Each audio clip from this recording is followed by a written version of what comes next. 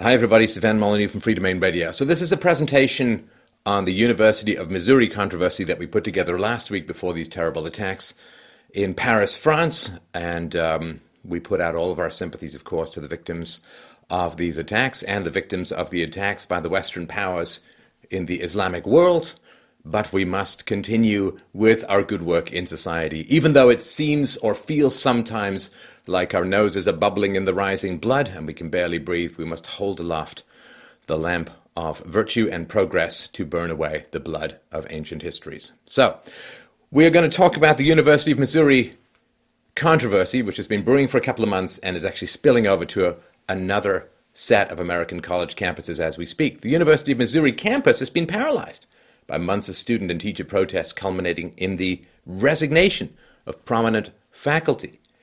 And of course, before the eyes of the world were focused on Paris, Mizzou, which is a strange French-sounding nickname for a university, dominated the headlines around the United States. On Monday, November 9th, 2015, the University of Missouri president, Tim Wolf, resigned, and the chancellor of the flagship campus, R. Bowen Laughlin, announced his intentions to step down to a less prominent position before the end of 2015. Now, Tim Wolf actually is an alumni. He earned his business degree at the University of Missouri in 1980. He was an executive at IBM for some time, ran some other companies, and in 2012, February of 2012, he became the president of Mizzou, and he actually defunded the University of Missouri Press because it was operating in so much red, and we're not just talking left-leanings, it actually was losing money, which caused a lot of controversy, and he then backed away from that decision. Now, he was not expected to resign, but there were hunger strikes and protests and craziness, so he did resign. But this is what he said. He said, "This is not, I repeat, not the way change should come about. Change comes from listening, learning, caring, and conversation. And we have to respect each other enough to stop yelling at each other and start listening." Tragically, of course, he says this is not the way that change comes about, and then he resigns, thus causing change to come about in exactly the way he says it shouldn't. Despite his surface objections, Wolf took, quote, "full responsibility for any inaction following the racially charged incidents and encouraged that all parties use his resignation," he said, "to heal and start talking again." You know, it's a female-dominated college culture when you have to talk about healing rather than learning. So what on earth has been going on? What happened that escalated these racially charged incidents and created such a tense situation? You're going to be surprised if you're not in America. On September 12th, 2015, Peyton Head, a gay black male, and the voted-in president of the Missouri Students Association, posted about being the target of race-related harassment on Facebook. He reported that straight out of Deliverance style, one tooth, probably a little bit of straw coming out of its mouth, red pickup truck driving white folks drove past him while he was walking down the street near the university campus, and that the young white passengers repeatedly shouted racial slurs at him. I guess they weren't going too fast. Quote, "I just want to say," he said, "how extremely hurt and disappointed I am. Last night as I was walking through campus, some guys riding on the back of a pickup truck decided it would be okay to continuously scream nigger at me. I just want to know why my simple existence is such a threat to society." He went on to say, "For those of you who wonder why I'm always talking about the importance of inclusion and respect, it's because I've experienced moments like this multiple times at this university, making me feel not included here." Okay, first point. It was not at the university. Close to the university, granted, not on university property. He said, quote, "Many of you are so privileged that you'll never know what it feels like to be a hijab-wearing Muslim woman and be called a terrorist or a towel head. You don't have to think about being transgender and worrying about finding a restroom where you can go and not be targeted for violence because you don't fit into the gender binary." Yes, I guess he's talking to white people here, probably white males. And, boy, if you don't know what it's like to be a white male, if you've not asked someone in America what it's like to be a white male, you don't really understand that white males are continuously targeted in American media and in American academia and any other place. which is called or referred to or related to or somehow in the shadow of or under the control of or folded, spindled, and mutilated by the American experience. If you're a white male, if you're involved in any racially ambiguous situation, the media will never side with you. They will always attack you. They will slander you. They will call you racist, rush to judgment, and you'll never get the benefit of the doubt. So the idea that, boy, you white males in America are so privileged, you never know what it's like to be at the receiving end of negative social judgments, you patriarchal, racist, cisgendered scum. Yeah, I don't think that really follows. But, you know, why would you want to ask white males about their experience of racism? Because ... reasons. That's all you need for the left. Head didn't file the report with the Columbia Police Department regarding the incident, but 12 days later, over 100 students held a protest event titled "Racism Lives Here" in support of their student body president. The irony is thick with this one. A male student who participated in the event said, "White silence is consent for racism, sexism, and every other ism to continue on this campus. It's going to take a lot more white people than the ones who were there to effect change." All right. When we used to have this thing called innocent until proven guilty, oh, you know, well, these guys screamed racism, racist slurs at me, and of course you have to kind of prove that a little bit, don't you? It doesn't remain in some doubt. I mean, there have been a lot of race-baiting hoaxes where black people or other minorities say that they were acted against in some racist manner, where it turns out they manufactured evidence. We'll put a list of these, a top 10 list of these below, but it happens, so you can't just assume that it's true. But let's assume that it's true, that these young white guys in a red pickup truck drove past this guy and screamed racial epithets at him. That's bad behavior. That's terrible behavior. What the hell does that have to do with white people as a whole? I mean, if a black guy mugs me and then I say, well, all black people's silence about this mugging is approval of this mugging and they're all going to be criminals and they're all supporting criminality unless they come to my rally. I mean, would that not be lunatic? Would that not be insane? Of course it would be. What's with this collective judgment? Few white people act boorishly. All white people are supporting racism unless they come to my rally and submit to my demands. Are you kidding me? How about judging people by their individual characteristics? Well, apparently that doesn't really work as well anymore. And of course, Peyton Head was a gay black man who was elected president of the Missouri Student Association with a record high turnout in an overwhelmingly white population. Is that a clear sign of rampant racism on campus? Hey, wait a minute. A thought just struck me. Was there another guy voted in, a black guy who was voted in order to heal racial divisions, who then turned out to be a relentless race baiter? Oh well, it'll come to me, I'm sure, before the end of the presentation. Danielle Walker, a 25-year-old graduate student, said, "Even though you all may never utter a racial slur, you are just as guilty because you are not speaking up. You are not coming to terms with your friends or your associates or your family members who may have a problem with colored folk." Of course, she doesn't sound like she has a problem with uncolored folk. During a follow-up protest, students shouted, "White silence is violence, no justice, no peace," because nothing says I'm really immersing myself and learning a lot from higher education than mindless slogans being chanted over and over and over again. Wasn't that pretty much how the Constitution went? She said, "My hair has been called dirty. I've been called ghetto. I've had people not wanting to sit next to me. I've had people not wanting to work with me in class. So yes, clearly we have a racism problem here on campus." All right. It's, theoretically, just go with me here, it's theoretically possible that someone might not want to work with a person like this for reasons other than racism. If you've got the one-size-fits-all explanation of anybody who has a negative reaction to you called racism, you don't ever really look in the mirror necessarily and say, I wonder if I could be more inviting to work with. It's just a thought. Quote, "We want to see a hate crime policy initiated. We want our chancellor to formally make an announcement that we do have a racial problem here on campus and that they're seeking to make sure it gets addressed properly." A 19-year-old female student also noted, quote, "It's just a group of students that are really pissed off. We either are told it's not that bad or told that we are just making a big deal out of nothing. And it's ridiculous. It is a big deal and it does affect everyone's lives." And to be honest, I find race and racism very boring topics. But nonetheless, people keep bringing this stuff up. It keeps pushing its way to the forefront of the racial healing presidency. And so we do have to discuss it. Or at least I think we do. On October 5th, at approximately 1 a.m., a drunken white man interrupted a rehearsal held by the Legion of Black Collegians, a black student government organization. Okay, what now?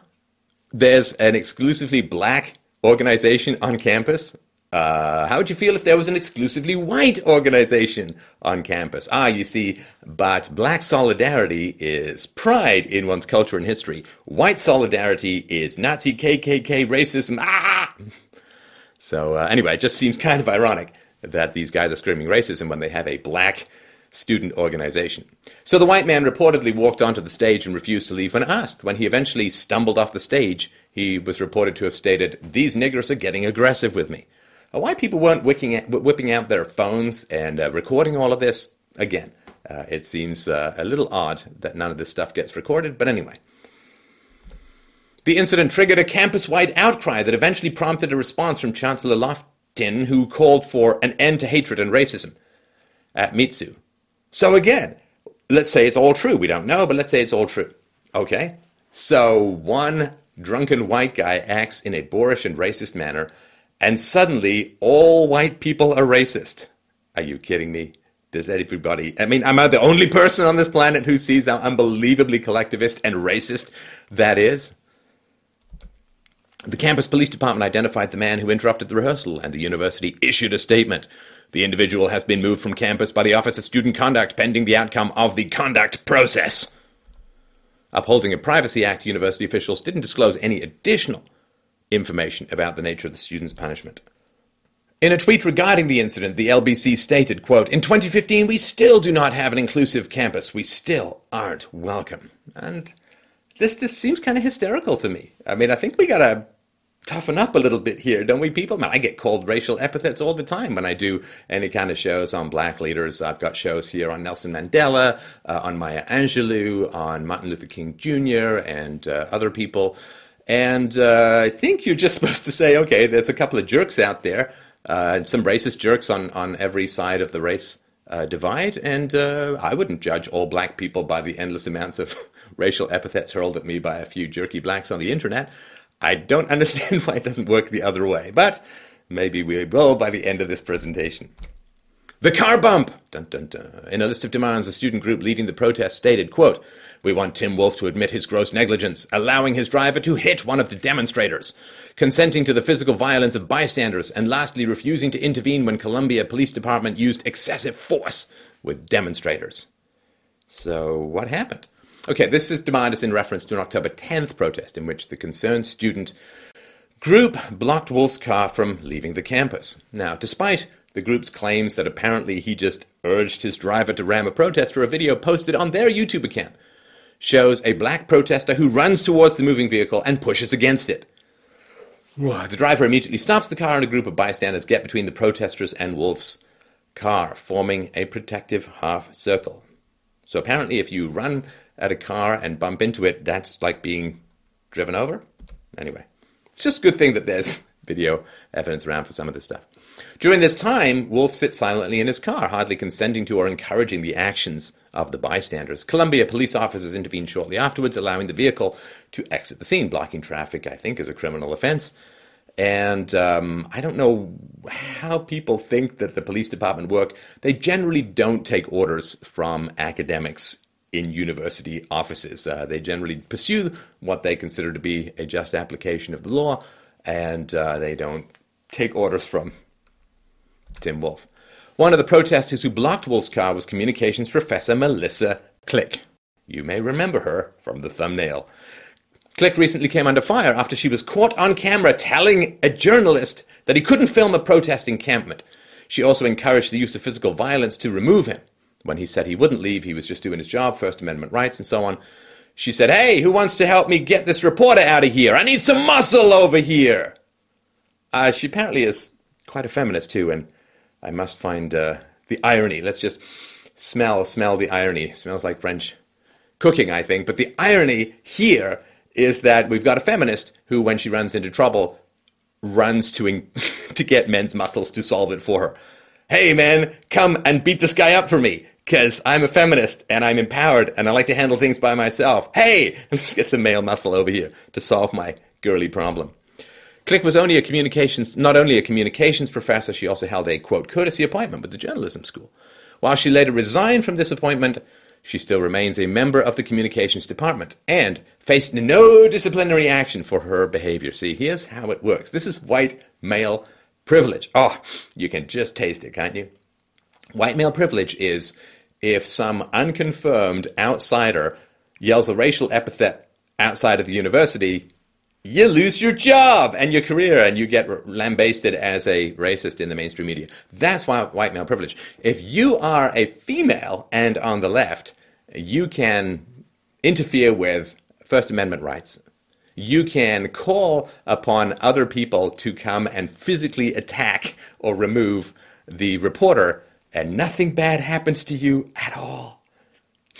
I can just taste the privilege. Wait, I'm levitating from privilege. The poop swastika. Yes, these are phrases I never really thought I'd have to say in my life, but here we are in the early race hysteria of the 21st century. On October 24th, a swastika drawn with feces was found in a university bathroom. So some people said it was fake, but then eventually a photo of the incident was released. Quote, when things like that happen, it's terrifying for Jewish students who feel threatened and alienated on this campus, the president of the MU Jewish Student Organization said. However, she noted that such incidents are rare, and that most of the anti-Semitism Jewish students face comes in the form of micro-aggressions and, quote, subtle phrases that associate Jewish with being cheap. Now, I just wanted to sort of mention, first of all, if you poop on something, I think I saw an episode of Bones once, you can pretty much get the DNA from that and figure out who it is if you really want to. And secondly, if you are some neo-Nazi, why would you put your respected and elevated symbol of a swastika, why would you portray that in feces? That's like expecting a Catholic to put the cross in his own feces. That would not be a very respectful use or view of your elevated symbol of racial purity. So, I don't know. Oh, we'll see. We'll see what happens. On November 10th, Peyton Head, our friend from before, issued the following warning in a Facebook post. Quote, students, please take precaution. Stay away from the windows in residence halls. The KKK has been confirmed to be sighted on campus. I'm working with the MUPD, the State Trooper, and the National Guard. How did that play out? Well, he had to eventually delete the post, and the university's emergency update system tweeted the following. There is no immediate threat to campus. Please do not spread rumors. Still, we got to believe him about the pickup truck thing, right? That's solid, baby. Head also issued an apology via his Facebook page. Quote, I'm sorry about the misinformation that I have shared through social media. In a state of alarm, I was concerned for all students of the University of Missouri. I wanted to ensure that everyone was safe. I received and shared information from multiple incorrect sources, which I deeply regret. The last thing needed is to incite more fear into the hearts of our community. All right. Graduate student Jonathan Butler held a highly publicized hunger strike, saying he would not eat again until President Wolf resigned. Butler was previously involved in the Ferguson protests regarding Michael Brown's shooting, and he is the son of a railroad vice president, and his family has a net worth of about $20 million. So he's kind of like in the 1% there. Doesn't mean he can't, of course, have his causes, but I didn't really read that until a little bit later in the investigation of this. Before President Wolf's resignation, students were informed that classes were cancelled for the next 2 days and were being replaced with a teach-in focused on race relations. I guess that sounds like the honest conversation about race that whites are always invited to come in and join, which basically means self-flagellation, hanging your head in shame, and apologizing for everything that white people have ever done or ever will do anywhere in the planet that conceivably could be construed as negative by anybody in the planet, past, present, and future. I don't imagine that anybody was finger-wagging at any other race. It's just this particular monastery that whites have to attend and beat themselves with ropes. All right, the football team strike. We have to we'll dive into this a little bit because it's a little confusing if you're not American and or mental to understand all of this stuff. But there was a football team strike. Now, for a lot of people in the world, that's like, okay, so guys in shoulder pads and tight pants aren't throwing a ball around. Save us from the social chaos. No. This is American college. This is a huge deal. And what they said was, the athletes of color on the University of Missouri football team truly believe injustice anywhere is a threat to justice everywhere. We will no longer participate in any football-related activities until President Tim Wolf resigns or is removed due to his negligence towards marginalized students' experience. We are united, they went, all caps. For that, now, do you care? I don't know, maybe the stamp collecting club or the model train railroad club said the same kind of thing, and people said, I don't know, did we even have one? No. The possibility of a team strike in the country's most dominant college football league, the Southeastern Conference, drew national attention to the controversy on campus.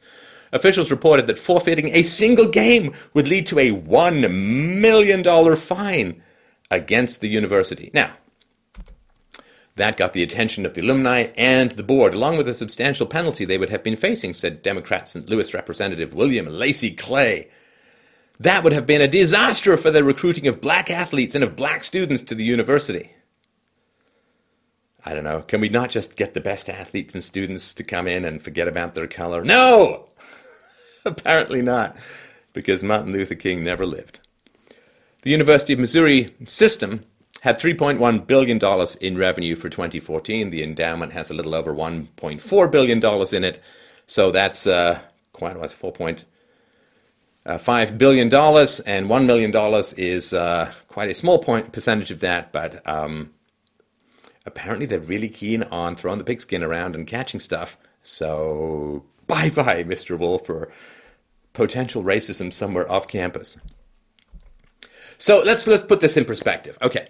Why? Why? The United States, the only country where university coaches make multi-million-dollar salaries. Because priorities, people. It's a college of higher learning, so throw and catch better.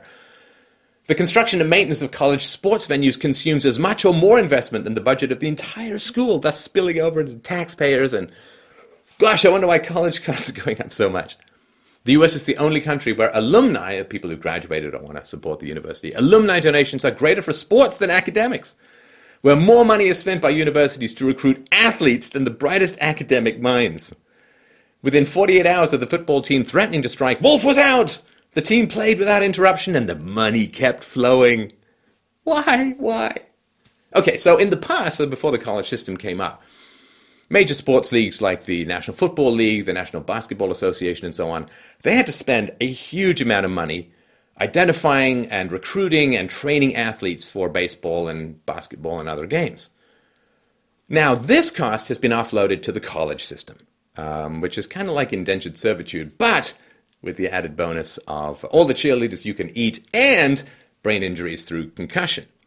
So these days, college itself is a massive subsidy for professional organizations like the NFL, because the colleges recruit and train and weed out the best and worst athletes, and then they can go on to those careers, and the taxpayers and the other students have eaten up all the cost of identifying the best players. These college athletes are kind of treated like serfs. They're classified as amateurs, so they're unable to earn anything from their participation in a highly dangerous and often physically destroying sport. Schools receive 100% of all revenues related to the athletes and their branding. So college finances have become somewhat dependent on sports. So academics, well, the academics have received wedgies and been thrown in a dumpster. That is sort of the way that it goes. Even after you graduate, the college can sell your likeness and your name to other media like video games and so on. So when Bernie Sanders says, let's get more people into college, he's saying, I really feel that the NFL and NBA are not subsidized enough with multi-billion dollars of spending on free facilities from the taxpayers. So, and how crazy is this? Okay, so Division I universities and colleges tend to spend about 3 to 6 times the amount of money on athletes than they do on students, like academic students. Now, in the Southeastern Conference, which is where Mizzou is, they spend more than 12 times as much on the athletes per capita than they do on the academic students. 12 times as much, because priorities from opposite land of intellectual achievement. All right, let's get back to it. Concerned Student 1950. So this is a black advocacy group that's named after 1950, which is when the first black student was admitted to Missouri University. See, what this says to me, my friends, is that they've had 65 years to get race relations right. But I'm sure another 2-day teach-in will solve all the problems that could be conceived of. 1. We demand that the University of Missouri system president, Tim Wolf, writes a handwritten apology to the concerned student 1950 demonstrators and holds a press conference in the Mizzou Student Center reading the letter. Does this remind you of something out of the Gulag Archipelago or Chairman Mao's you are an enemy of the revolution, you will read your own crimes before being banished? Going on, in the letter and at the press conference, Tim Wolf must acknowledge his white male privilege, recognize that systems of oppression exist, and provide a verbal commitment to fulfilling concerned student 1950 demands. Okay, privilege 101. If you actually have a lot of privilege, this would never, ever, ever happen. Never, ever. Did I mention it would never, ever happen? If you really had privilege, you could not be forced to read a letter saying what a bad person you are. We want Tim Wolf to admit his gross negligence, allowing his driver to hit one of the demonstrators, consenting to the physical violence of bystanders, and lastly refusing to intervene when Columbia Police Department used excessive force with demonstrators. Bad, bad Whitey. Number 2, we demand the immediate removal of Tim Wolf as system president. I don't think that actually makes a lot of sense. The only reason you'd humiliate yourself in this way is if you wanted to and had a chance of keeping your job. We want to humiliate you, then we're going to fire you. Actually, I think I'll just quit, which is kind of what he did. After his removal, a new amendment to system policies must be established to have all future system president and chancellor positions be selected by a collective of students, staff, and faculty of diverse backgrounds. We demand that the University of Missouri meets the Legion of Black Collegians demands that were presented in 1969 for the betterment of the black community. We demand that the University of Missouri creates and enforces comprehensive racial awareness and inclusion curriculum throughout all campus departments and units, mandatory for all students, faculty, staff, and administration. This curriculum must be vetted, maintained, and overseen by a board comprised of students, staff, and faculty of color. Now, actually, there was a demand that, an end to harassment and physical threats against minority students. Actually, there's very little violence statistically at the University of Missouri, and it actually seems to be about equal between blacks and whites. So, I don't know. It's like, is the university system in America at all preparing people for the real world? I mean, try that at a job. Boss, you said something that bothered me and offended me, and you didn't act in the way I want, so you need to come and read a letter of apology to me and to everyone around, and then you have to admit that you're a bad person, and then we're going to fire you, and then I want all of us interns to be running the company. I mean, it's like, oh my God. I guess these people are going to have to stay in academia for the rest of their lives, because this sure ain't going to fly in the free market. 5, we demand that by the academic year 27 to 2018, the University of Missouri increase the percentage of black faculty and staff campus-wide to 10%. Quotas! Quotas. Anybody with any shred of pride would never want to be handed a job as a result of a quota. You're automatically going to get the least qualified, most entitled people. I mean, imagine going to the great black economist Tom Sowell and saying, well, we don't want to hire you, but we're being forced to by a hunger strike. I think I know what he'd say. 6, we demand that the University of Missouri composes a strategic 10-year plan by May 1st, 2016 that will increase retention rates for marginalized students, sustain diversity curriculum and training, and promote a more safe and inclusive campus, because adjectives are nice. So, what are they talking about here? Retention rates. Well, for those of you outside the racial funhouse of hell known as American society, you don't know this probably. But if you're a black student and you apply for college, your scores automatically get bumped up. And if you're an Asian student and you apply to college, your scores automatically get bumped down, because apparently Asians missed the privilege card that got handed to the whites, who I don't think get any particular adjustment. Now, if you artificially bump people's scores up to get into college, what's going to happen? Well, they're going to drop out at higher rates because they're there for reasons that aren't to do with their intellectual ability or capacity or anything like that. They're there because fulfilling racial quotas, which means they're going to bomb out. Unless you lower the level of the curriculum to the point where no Asians will apply. Anyway, we'll get to all of that later. So a study examined the graduation rates of whites and blacks in Missouri found the following. Graduation rate for white men, 61.1%. Graduation rate for black men, 43.1%. That's lower. And it's natural. Why? Why is there this graduation gap? Of course, the answer from some activists is racism! Everything! Racism! However, 85.7% of the gap was due to pre-entry skill differences. So the fact that there's a quota system which shovels unqualified people into a university system and they then bomb out at higher rates is entirely predictable, and the vast majority of it is because of that. I don't know what the remaining are. For white women, the graduation rate is 66.2%. But remember, Not a lot of them are in physics and philosophy. Graduation rate for black women, not 66.2% for whites. For black women, 51.2%. And almost two-thirds of the gap was due to pre-entry skill differences. It's not fair, it's not right to put people in a college situation they can't handle. You end up with hunger strikes, hysteria, and guilty until proven innocent, and you will never be proven innocent. 7, we demand that the University of Missouri increases funding and resources for the counseling center for the purpose of more mental health professionals and hugs and puppy rooms and kind of stuff like that. We demand that the University of Missouri increase funding, resources, and personnel for the Social Justices Center on campus for the purpose of hiring additional professionals, particularly those of color, boosting outreach and programming across campus, and increasing campus-wide awareness and visibility. So sure, yeah, you can get rid of the white president, you can scream racism at everyone, you can get a bunch of other people hired by quota system, and you can basically hijack the system and shake down everyone for a bunch of money for your social justice warriors, which means that all the good students will leave, and the University of Missouri diploma will be recognized as something slightly between clown college and a minister's permit you print off from the internet. So, what's happened? The university has announced it will soon appoint its first chief officer for diversity, inclusion, and equity, and also pledges to work towards a more diverse faculty and staff. A full review of university policies related to staff-student conduct is also planned, and promises have been made to provide greater support to those who experience discrimination.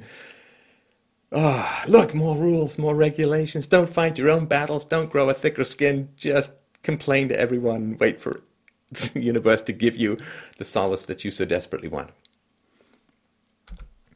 On November 13th, of course, as we talked about, terrorist attacks rocked Paris, France, leaving 130 plus dead, hundreds injured, and drawing the attention of the media away from the University of Missouri controversy. How did the activists react? Well, it was a mixed bag.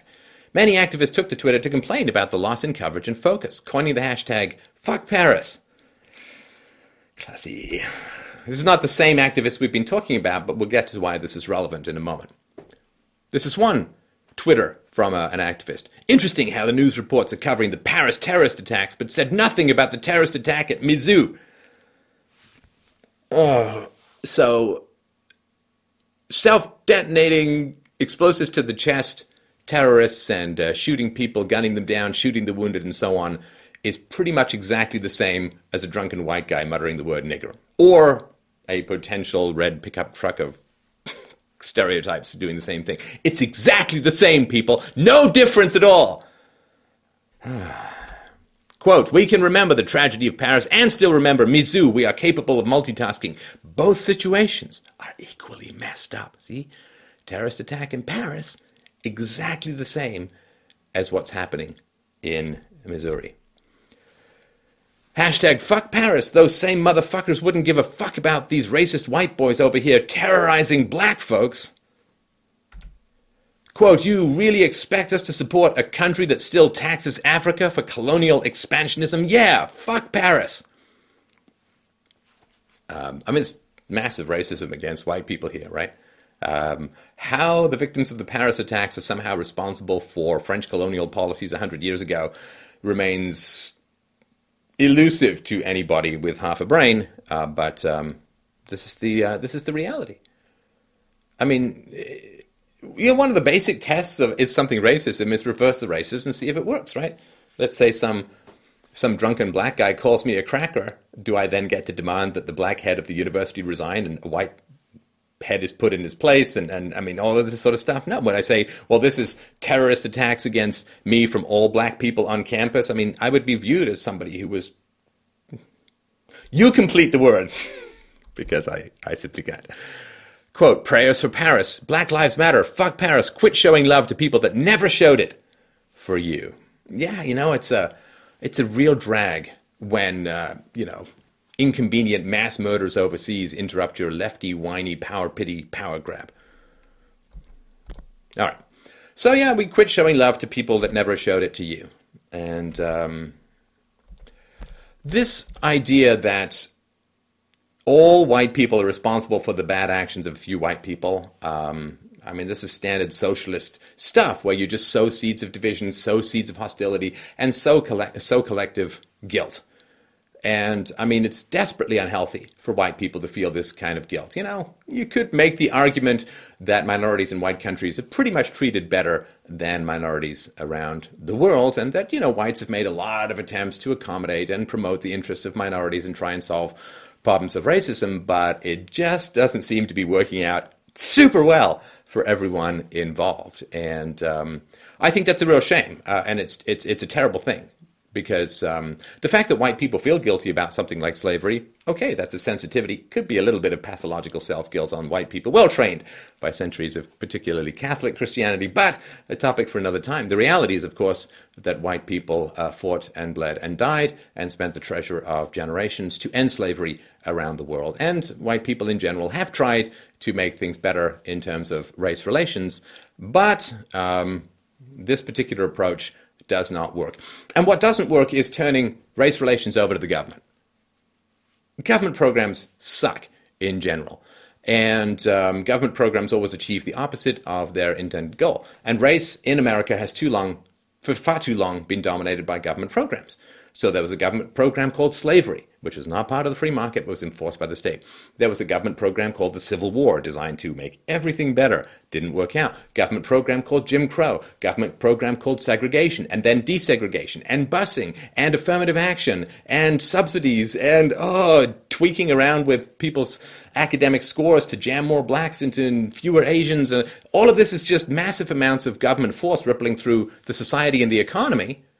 And what is it producing? It is turning race, which is something we should all be outgrowing and dealing with one another as individuals, into kind of a religious war, into kind of a victim hostility blame game where divisions get sown and exacerbated, and nobody ends up winning except a few self-aggrandizing activists who get to strut around feeling that they're solving the problems of the universe when all they're doing is indulging in the same collective guilt-blaming of racism that they claim to be fighting. And it is very sad that the hope of a racially uncharged society, of Martin Luther King Jr.'s hope that we would one day judge a man not by the color of his skin but by the content of his character, has been blown aside and shouldered aside by a lot of this white-blaming, collective guilt-shaming that is occurring. And if you care about race relations at all, you have to reject collective guilt. Collective guilt is racism, and it is truly tragic that this is the kind of racism we now have to be fighting. Thank you so much for watching. This is Stefan Molyneux from Free Domain Radio.